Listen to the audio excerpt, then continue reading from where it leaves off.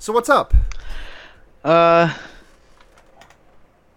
Not much. Just Sunday time, just vibing. Yeah, kind of just vibing. It's been I don't have much going. I have not done much of anything since last week either. Uh, I school starts next week, so I was just using this week to just like indulge in all possible decadence, just do absolutely nothing. Yeah, that's pretty much been my entire life since since we've all been quarantined and staying home and everything. Yeah, just kind of indulgence, Yeah. indulgence and protests. Ugh, pretty much. And then cats screaming at me constantly. Yeah, my cat started screaming at me recently too. But yeah, there's really not been anything going on. Like I went and picked some peaches today, and that was pretty good. Oh, that was the fruit. Yeah, the fruit that caused the delay of this podcast. The important fruit. me pointing at myself, the important fruit. Same. Oh, yeah, I picked some peaches. I fed some to Smile. She liked them, but she ran into the problem that she always runs into when it comes to fruit, which is that she can't pick it up with her tongue super easily because it's wet and her tongue doesn't stick super well to it. So she just kind of like lunges for it and like licks it and tries to eat it, and then like 5 or 6 tries later, she just kind of gives up and looks at me and get a little sad. Oh yeah, again, same.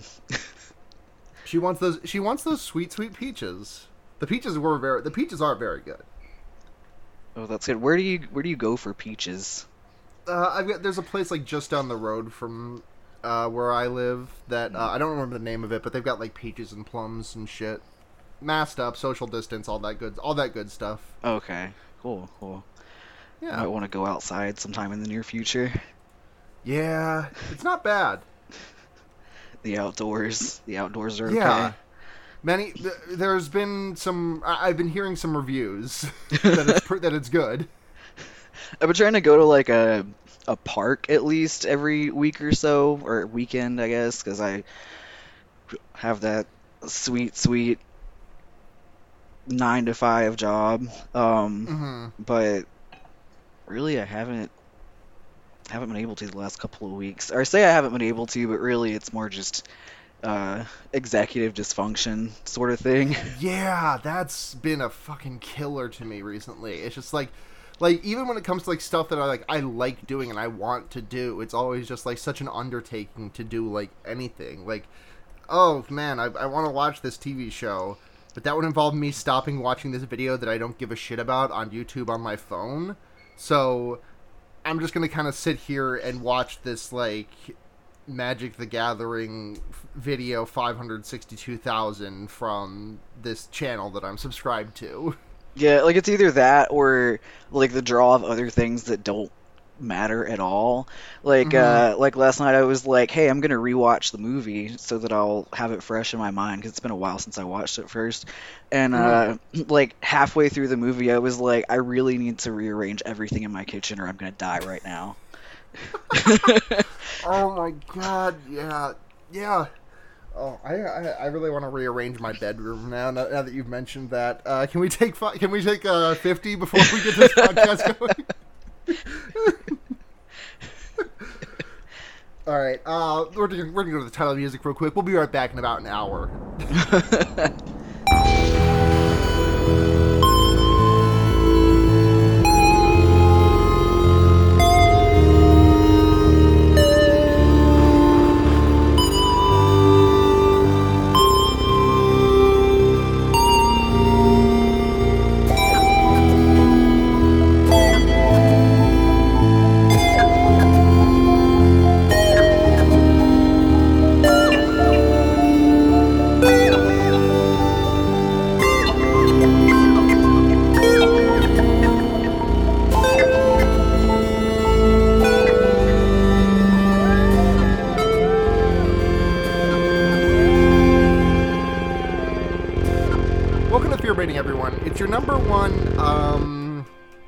your number one Kubrick homage podcast. I'm Sarah, and I'm joined this week by friend of the podcast, Ferris. Hello.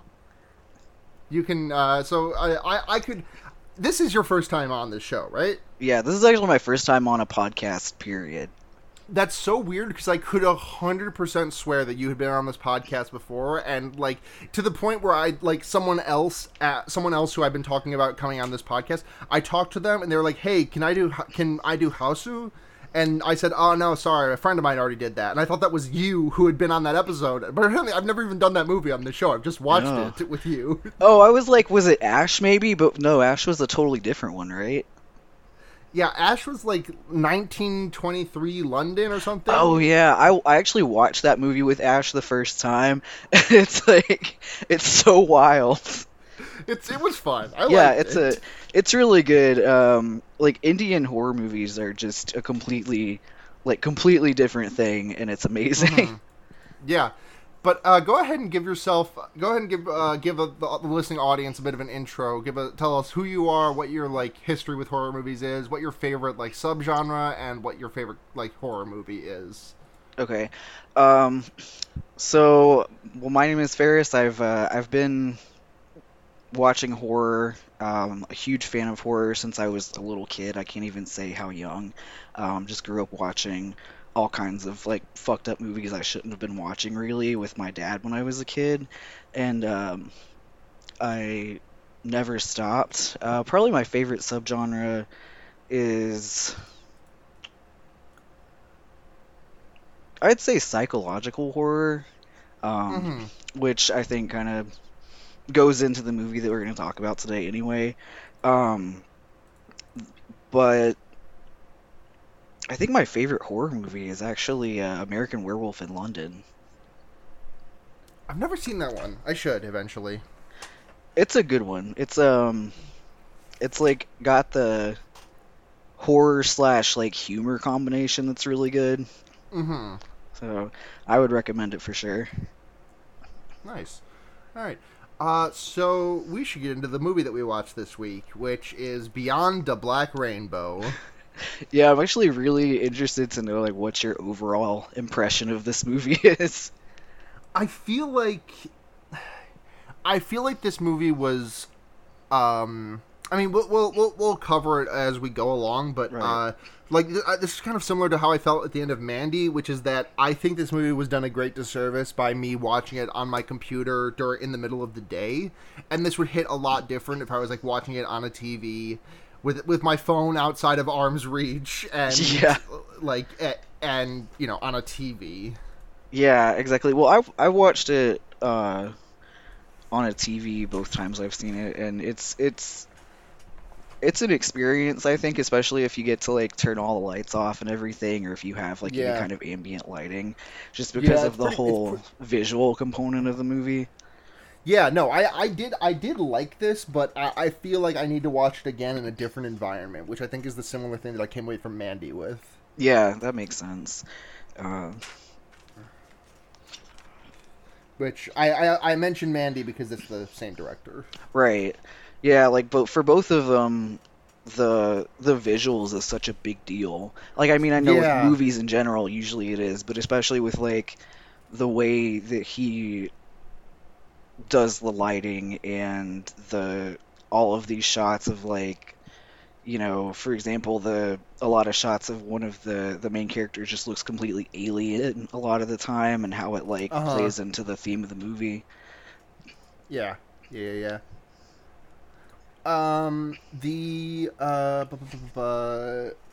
So the director of this, Panos Cosmatos, son who. The backstory of how he got the budget for this movie is really funny to me because per Wikipedia, he financed it through DVD residuals from his father's film Tombstone. I didn't know that, but that makes sense. Yeah.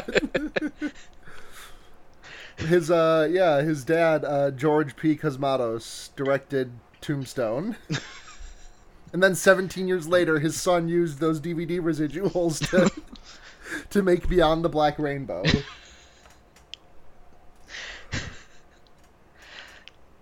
Yeah, that makes perfect sense. Didn't his dad also direct some other? He directed a lot of movies, but there's one in particular that I am trying to remember. Rambo: First Blood 2. Yeah, that's probably the one that I should have remembered before Tombstone. Rambo. Well, I did bring up Tombstone, to be fair. Oh, Rambo: Second Blood. First Blood Part 2 is just such a funny thing.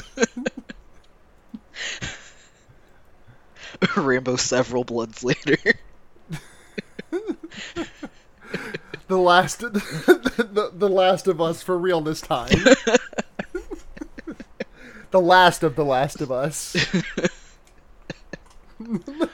There's even Last of Us. There's even less of us this time. Okay. So this movie starts with like text popping in like the title credit does for the movie Alien. But the text is just the year 1983. And it starts with a very Twitter account distant what ominous whooshing. It starts with like bracketed heavy breathing, which I think is like the most used subtitle in this movie. Yeah, I would agree. And there's like this like square camera that's like it looks like an old like kind of infomercial-y video, and this really reminded me of you remember in Get Out that scene where Daniel Kaluuya's character is like trapped in the basement and being forced to watch that video about the history of the implanting white brains in black people. Yeah, thing. yeah. Like that was the vibe I was really getting from this video. Yeah, I can see that. It's really like 2 a.m. infomercial for a cult. Yeah, like you see this in between ads for like you see this in between ads for My Pillow and fucking like some phone like not quite sex hotline, Quest. Yeah. But this, we meet Dr. Mercurio Arboria of the Arboria Institute, who has, he wants people to be happy, and the Institute has made happiness real, which is always a good thing that we love to see. Of course, right? Especially when it comes in this form. Mm-hmm. And, yeah, we just get like a 2 or 3 minute infomercial of this, and then we go to the title credits, which, it was weird to see the lead actor's name in this movie because it is also my father's name. Oh, really? Yeah, not to dox myself, but it's not like Rogers is an uncommon last name, but seeing this movie stars Michael Rogers made me laugh.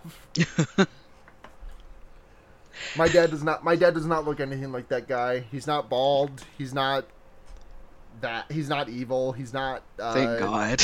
He doesn't have a rock made hole in his head.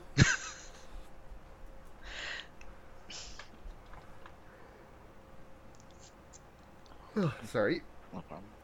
So we do the title credits over like a zoom out of an eye. We see a cool triangle, also, which is like it's reminiscent to well, I don't know if it's reminiscent of the monolith in 2001: A Space Odyssey, but like that did.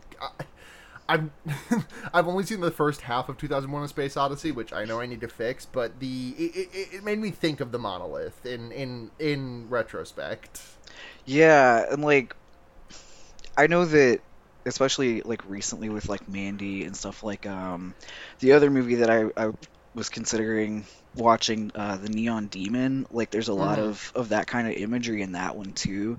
Nicholas Winding Refn, yes. Yeah. Yeah. The glizzy guzzler. that I only say that because his movies are just like so. Glizzy is not.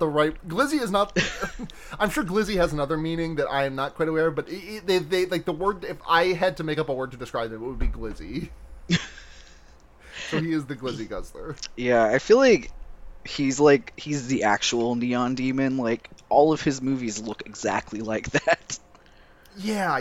He directed Drive, right? Yeah, he did Drive and Only God Forgives. Yeah.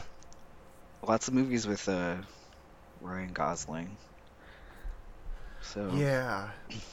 Um, so there's a lot of red in this movie. yeah, yeah, like it kind of bounces between like red, blue, and green. Yeah. Yeah, definitely. And Uh, I wrote this. This is my note. I'm trying to remember the context in which I wrote some of these notes because a lot of this is reactions to what's happening and not like actually what is happening. But I think this opens with like we meet fucking Elena, and we meet Dr. Barry Nile. oh yeah, Barry, Barry. good old Barry. Good old Barry. And there's like a really cute, not Kubrick. Kubrick? Wait, is it Kubrick? I've heard Kubrick? it both ways. I think I've heard it Kubrick more. Okay.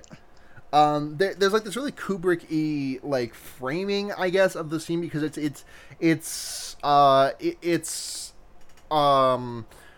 Dr. Barry Nile on one side of this glass pane, and on his side is very like lit red, and we see that Elena, who is like the captive at this institute, is in this like kind of light. Her room is like light bluish whenever we spend time there, but in this thing, it's like being completely drowned out by the red light from Dr. Niles' side of things, which I thought was cool to see.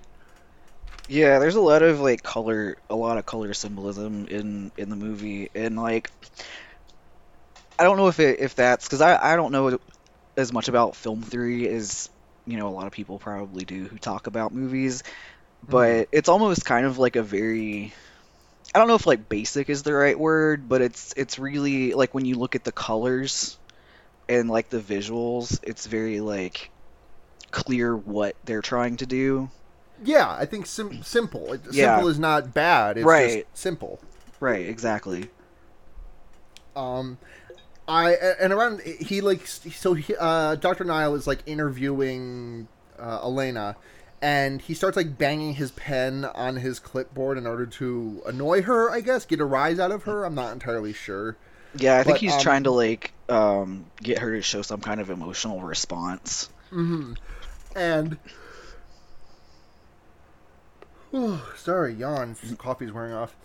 And she has a kind of a response, not much of one. She just kind of like breaks because for the first like 5 minutes of this interview, she's just like staring at the ground with a death grip on her chair. She doesn't talk. She just raises her eyes. I don't think she talks until like the 25-minute mark in this movie, which I think that's pretty cool. Yeah, and then she doesn't speak verbally like at all, I think, through the whole movie. Huh. Must have missed that. That's Yeah, because cool. when she finally says something, it's like telepathically. Oh wow, Yeah. I somehow didn't catch that. I just thought her lips were like I just thought her mouth was like barely moving instead of not moving. Oh yeah, no, like the whole thing. Well, I mean, like we'll get to it, but like the whole thing that happens with that and is like her, I guess, like using her powers to speak to him telepathically. Uh-huh. That makes sense. And around this point I noticed that there's like a film grain applied over top of this entire movie, which I fucking loved. Like I am a slut for film grain. Yeah, me too, actually. Like in any kind of movie like this or Mandy where it's set in, the 80s or 90s or something like that, especially. Vampire Times. Yeah. Vampire Times before we were well, It's, you're older than me, Yeah. right? It's like the I Lost wasn't- Boys era. Yeah. In 20 years we'll say Vampire Times to mean the Twilight era. Yeah. Which vampire time was it? All of linear time can be measured in which vampire was hot and smexy at the time. Well, okay, I'm not going to say that the Lost Boys were hot and smexy. Well, yeah, I don't think I would. Was Kiefer Sutherland in that movie? Yeah, I think he was like wasn't he like the The lead- leader? He was the lead lost boy. Yeah, he was the most lost boy. He was the leader. He was the most lost boy, which made him the de facto leader. But that also sucked for them because they just kept wandering in circles. Right, Because he had no idea where the fuck he was going. Yeah. they in order to determine who was the most lost, they stuck everyone in. They did a paper bag challenge, and he truly could not find his way out. They had to send 2 discreet vampires in there just to fetch him. He's still in that paper bag today.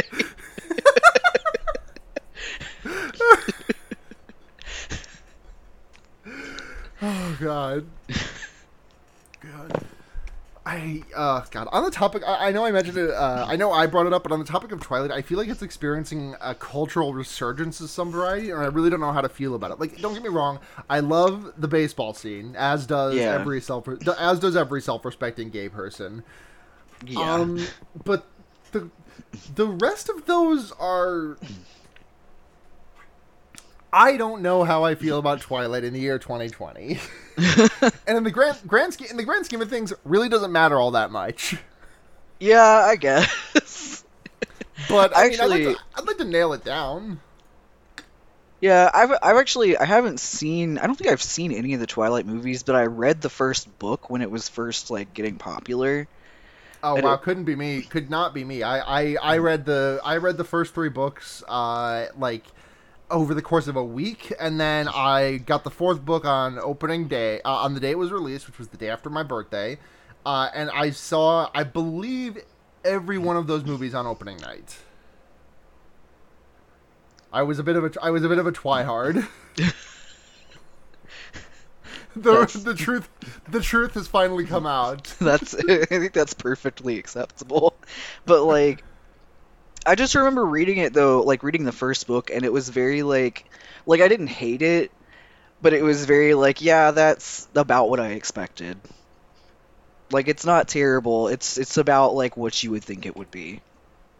Yeah, I can't wait for the the movie remakes. Man, why did they make that last movie a fucking double feature, like a twofer? Was it like did splitting the last Harry Potter book into 2 movies like have that much of a cultural impact that it made like Twilight and The Hunger Games and all, and I'm sure other movies that I have not been able to recall split their final chapter into 2 pieces? I wonder though if it's like a you gotta get that money for that second movie thing. Yeah, it definitely is it's definitely like a money doubler situation. I just like Harry Potter. Okay, I can't get.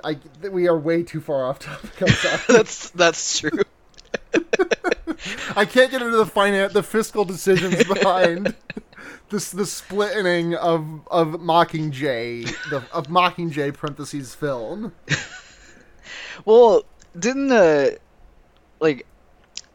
Twilight books though also get progressively longer, like the Harry Potter? They did by about 100 pages a piece. Yeah. Okay, so I mean, I guess that kind of makes sense, but otherwise, like, I couldn't tell you.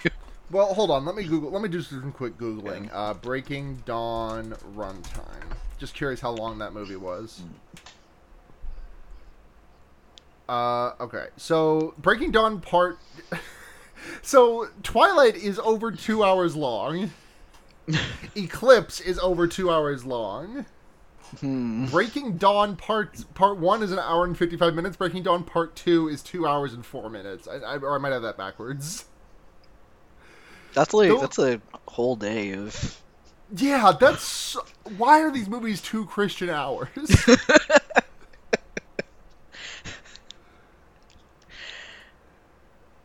I couldn't tell you. I really think it's probably more of like a money thing than anything.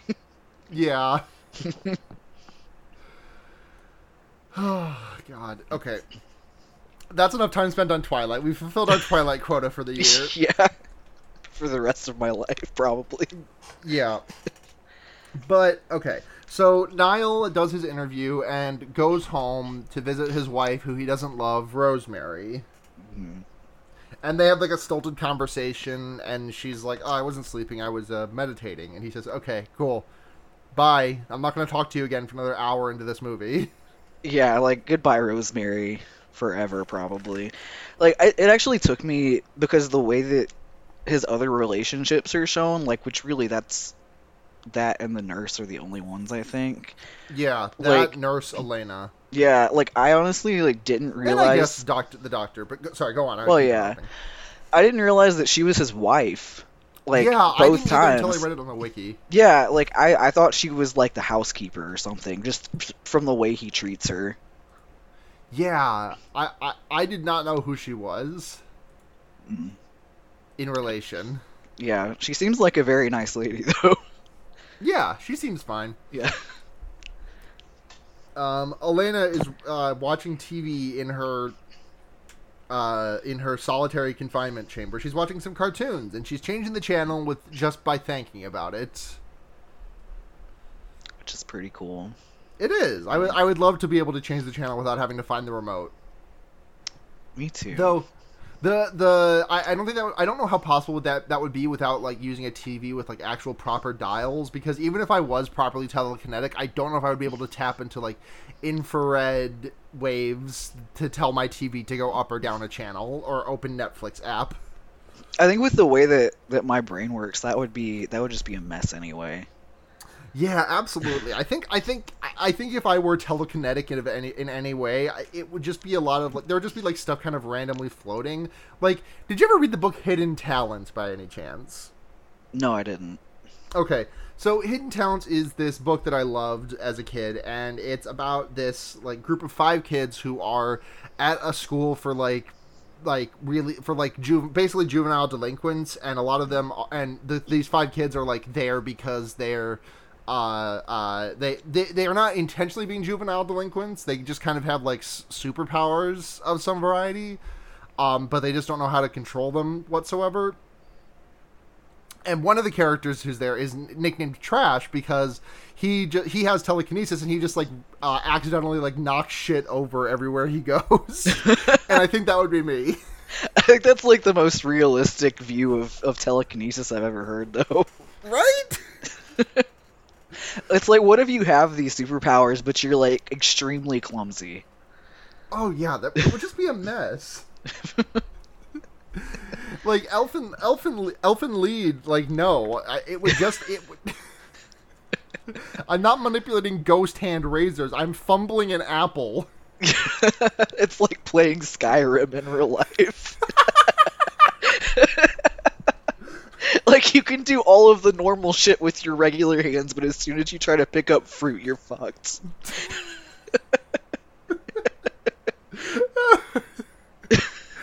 Oh god. But okay, Elena is watching cartoons, and then we just kind of hard cut to the next interview between Barry and Elena. And Barry's like, I'm sorry you never met your mother. There might be a photograph of her in your bedroom, though, if you look. Wink, wink." And she goes back to her room later that night and finds the photo. Oh yeah, which is like, isn't it just like a printed out, like not a real photo? It's like printed out on a piece of paper too. Yeah, I think that's right. Yeah. Mm. Why the fuck did I write down Barry says Eric Andre voice, "Let me in"? Do you have any idea what that could be in reference to? Uh, oh, I think I actually like wrote down something about that. Because he said some other weird shit right before that, where he was like, "Please open." Oh yeah, where he says like, "We all have other forms, and your inner self needs another to complete it." And he's like telling her that he can help her if she lets him in. Right. In a really creepy way too. Like you can tell he's like, he's not pure, like obviously he's not like purely scientifically interested in her, but it's a really like gross sexual like way that he's obsessed with her. Um, and he's just like, I mean, the whole movie is kind of like going into like the cult like obsession with enlightenment. but he's like the way that he deals with Elena is like really perverting it for, I mean, obviously like for his own needs, because he's a fucking creep. Yeah, absolute creepo. Yeah, that's the whole like gist of the movie. Really, is Barry's nasty. Yeah, Barry is unfortunately nasty with it. Elena kind of wants to see her. She says she starts vibrating and telepaths to Barry that she wants to see her dad, and Barry's like, nah, you're too fucked up. Sorry, bye. Yeah, the whole like the world is too fucked up and you're not ready for it. Yeah. We meet Margot, the assistant. Glasses lady. Yeah, the like big '80s glasses. Yeah, she looks like what's her name from the first season of Stranger Things. You know who I'm talking about? Yeah, I know who you're talking about. I was trying to think of like the name. The one who gets eaten by the I don't know, fucking Underdark. I don't remember anything about that. Yeah, that's as close as I can think of right now too. But yeah, I know like the person you're talking about. Yeah. Yeah. But that's what she looks like, and she's like doing some late night work, and she finds like a hidden drawer where there is a fucked up journal that Barry wrote. Yeah, like his whole log that like looks normal, kind of at first, and then it starts getting into like the worse and worse like sexual images. Yeah, a lot of pussy drawings in that thing. Yeah. And this is like him being like psychosexual towards Elena. Yeah, like it goes from like what you might think of from somebody like studying telepathic communication to like some really fucked up nasty stuff. Yeah. Just an absolute fucked up nasty man book. Yeah. Again, Barry's nasty. Yeah. She gets very scared and like knocks a bit of her cigarette ash into the drawer where she got it from, which is how Barry finds out the next day that someone has been snooping as usual. Yeah, which like kind of I'm thinking like that actually too is like, because you know in movies from like the 80s and 90s everybody smokes everywhere. Yeah. I think that's like the first time I've seen that play like an active role in like a plot point in a movie. Mm-hmm. Which was like really minor but kind of interesting. Yeah, it is. Like, not super interesting beyond like the point of mentioning it, but it's still interesting. Right. But yeah, and then the what happens next? Barry gets a call from a weird sounding computer voice that just kind of talks to him, and he kind of like lays down, cries a little bit, throws out his tissue, and then goes to confront Margot. And he's like, "Hey, I think she's got a thing in there that she shouldn't have. You should go take it." And Margot's like, "Oh, okay, I'll go take it." And she like takes her photo of her mom. And in response, Margot crushes Elena's photo, and Elena force chokes Margot and then crushes her skull. A lot of skull crushing in this movie. Yeah, like honestly, like that part was very like good for her. Yeah, stand up for yourself. Yeah, crush that skull. Crunch the shit out of that skull. The only way people die... No, okay, not the only way people die in this movie, but 3 out of the 4 deaths in this movie are just... are caused by skull destruction of some variety. Yeah, that seems to be, like, the only way people really die in this movie. Yeah. But Barry turns the pyramid dial and looks back at the crowd like on The Price is Right, and eventually hits the right frequency to make Elena go to sleep right now immediately. Yeah. And then Barry is like, deploy the Sentionauts, which sounds like a stoner metal album. It really does. Like or like a really really good band name. Yeah. And this Semionaut, who kind of just looks like what does he look like? I'm having a hard time describing him. He's got like a biker helmet, right? Yeah, it's almost like Power Rangery. Yeah. Or like what's the guy? The other is it Kamen Rider? Yes, that is the Yeah. right one. Yes. Yeah. Yeah, those are the things that like they reminded me of. Very like 80s, 90s like biker aesthetic. Morph suit. Definitely. But so this Sentionaut shoves like a tracer of some variety into her neck. Yeah. Injects her like microchipping a cat. Yeah. You don't want to lose her if she gets outside. Yeah. Ugh. Sorry, I just went to scratch my nose and I forgot how long my nails are. I hurt myself a little bit. Owie. And at this point we get we see Dr. Ardoria, who we haven't seen since the opening credits of this movie. Or not since before the opening credits of this movie, and he is like, he's old as balls and having a conversation with Dr. Barry Nile. Yeah, and he's like in pain. Then we get a fucked up flashback to 1966. Yeah. Where we meet Elena's mother, Anna, I believe. Yeah, I think that's her name. Yeah. And Anna is Anna is Elena's mother, and I believe the father was Dr. Ardoria, right? Yeah. Okay. And then they dunk Dr. Barry Nile in some black goop, and he becomes Slime Man and eats Anna's neck and kills her.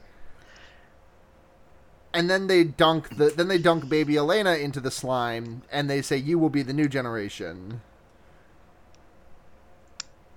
Yeah, that whole scene is a pretty cool, like the high contrast black and white thing, and then like Barry climbing out of the sludge, I'm being really, climbing out of the primordial ooze. Yeah, it's like it's hard to like articulate because it's just like a really cool visual scene. I'm having a hard time describing it, but it's good to look at. Yeah, it's really surreal. Like the first time I watched it, I didn't know. Well, I kind of still don't know if the visuals were part of the hallucination or if it was like an actual thing that was happening, like in the real world. Right. But then he bit her neck, so I think that was real. But then so we go back to the present era, and is next when Barry kills Arboria and says wig. Yeah, that's it. That's so exactly what happens. So Barry gives Arboria a lethal injection, but Arboria thinks it's like a nice injection to make him happy. Yeah. But he just fucking kills him. And then he takes off his wig. Barry takes off his wig and his contact lenses, I guess. It looked like he was like using a fucked up tool to take them out, but he just kind of like it looked like there was going to be blood. Yeah, they're like heavy duty cosmetic lenses. Like Barry has been cosplaying a normal person this whole time. Mm-hmm. Yeah, because doesn't Rosemary call them like his appliances? Yeah. So I guess they're like medical grade contacts or something like that. Mm-hmm. He takes off his wig and his contact lenses, and then he gets a knife he calls the Devil's Teardrop. Oh yeah. Oh, and he puts on the whole like leather outfit. Yeah. And then with his bald ass head, he goes to visit. He goes home to see Rosemary again, and she's like, "Oh, you haven't let me see you like this in a long time. I'm just very surprised." And he's like, "Yeah, okay. I hate you. Try to kill you," and crushes her skull. Yeah, and the whole time she's like, "Wow, I should have been a better wife." And it's like, please just let Rosemary live. Please, she's done nothing wrong. Just let her go to sleep like she's been this whole movie. Yeah, just let her fucking rest. Uh, that whole scene, the whole part where he's like getting all of his like shit off, like taking off his appliances and everything, is Uh-huh. also kind of a cool like callback to all of the like soft focus, like focusing in scenes where he looks like completely like an alien before Yeah, you yeah, like fully yeah. see him. Like I think I didn't catch that like totally until I rewatched it. Yeah, I didn't catch that either. Like Um, he like slowly becomes like less and less human, which is kind of like a weird, like I guess it is an aside, like a weird like way to portray it though, because he basically just like looks like not even really deformed. He just looks different. yeah, he just like he looks less like Carl Sagan than he did before. Yeah, basically. Less like a But clone of Dr. Arboria. yeah, kind of. Yeah. Huh. Um so Niall has like his whole like spiel to Rosemary before he kills her. He's like, "I am not okay. I promise. God was like a black rainbow, and Rosemary, you are but spit in the wind. I crush you, skull." Yeah. He basically tells her that he's been like acid tripping his whole life. Yeah. And while this is all happening, Elena just does that just share zone post. It's like, if shit sucks, hit the bricks. You can just leave. Because like there's like a 5 minute like sequence of her just like escaping the facility, in which she like there's like a Die Hard esque elevator shaft that she has to climb up, and there's like a rainbow pipes thing that she has to go past, and I'm like, that probably means something. I don't know what, but it means something. Yeah. Yeah, I thought that was pretty cool. Like Mhm. just that she did the whole like rock climbing thing to get out. Yeah, she does that. She like crawls past this like weird fucked up corpse, and Yeah. then she gets off an elevator and is confronted by the Sentionaut again, who takes off his face, and it kind of looks like you remember in Toy Story 1 that like spider with that spider toy that Sid makes with the Yeah. baby head. Yeah, the spider baby. Yeah, it looks like the baby head. Yeah, it does. It does. I got the impression that they were supposed to be like the spider baby face and the other guy were supposed to be like maybe other people who had tried the whole like let's take a huge acid trip for the rest of my life into enlightenment thing, Uh huh. like failed experiment type people, Yeah. but it's not really clear. Hmm. Could be anything. It's it's just it's up in the air, up for interpretation. Yep. He might just be Um. like that. That might just be what his head does. Yeah. I just did that. But so she gets out, and Niall is on the hunt for her because she using the tracking thing that the Sentionaut you put in her earlier, and he happens across two. I don't know why this scene is in this movie. To be honest, like there is a lot of this movie that I feel like I didn't completely understand, but this scene is just like, why is this here? I don't understand why this is here. These two guys aren't even credited on Wikipedia. Because I think it's well, let me explain it first, and then yeah. let me talk about the scene. So what happens is we cut for like 2 minutes into the woods of these like two dudes just like broing out, drinking beer and smoking cigarettes around a fire, and like it's just like slasher movie fare. one of the guys like, "Oh, I gotta go take a piss," and then Niall like finds him and says, "You fucked her, didn't you?" And the guy's like, "What? No!" And then he like sticks a knife through his chin, like what happens to Skinner at the end of Hot Fuzz. Oh yeah. And then he stabs a knife into the mouth of the other guy after saying, "You fucked her, didn't you?" And the guy's like, "I don't even know who you're talking about." Ah! I feel like they were partly just there. Like, I mean, I took it kind of as like a reminder that all of this shit is actually taking place in like some kind of real world setting. Right, right. Rather than like the whole like dreamy like world of the Institute and then being in Barry's home or whatever. But I think like part of it was just like an homage to like the 80s slasher movies probably. Mm-hmm. Yeah, I get it. I might be reading too much into it. It might have just been for fun. No, I think I get it. I think I get what you mean.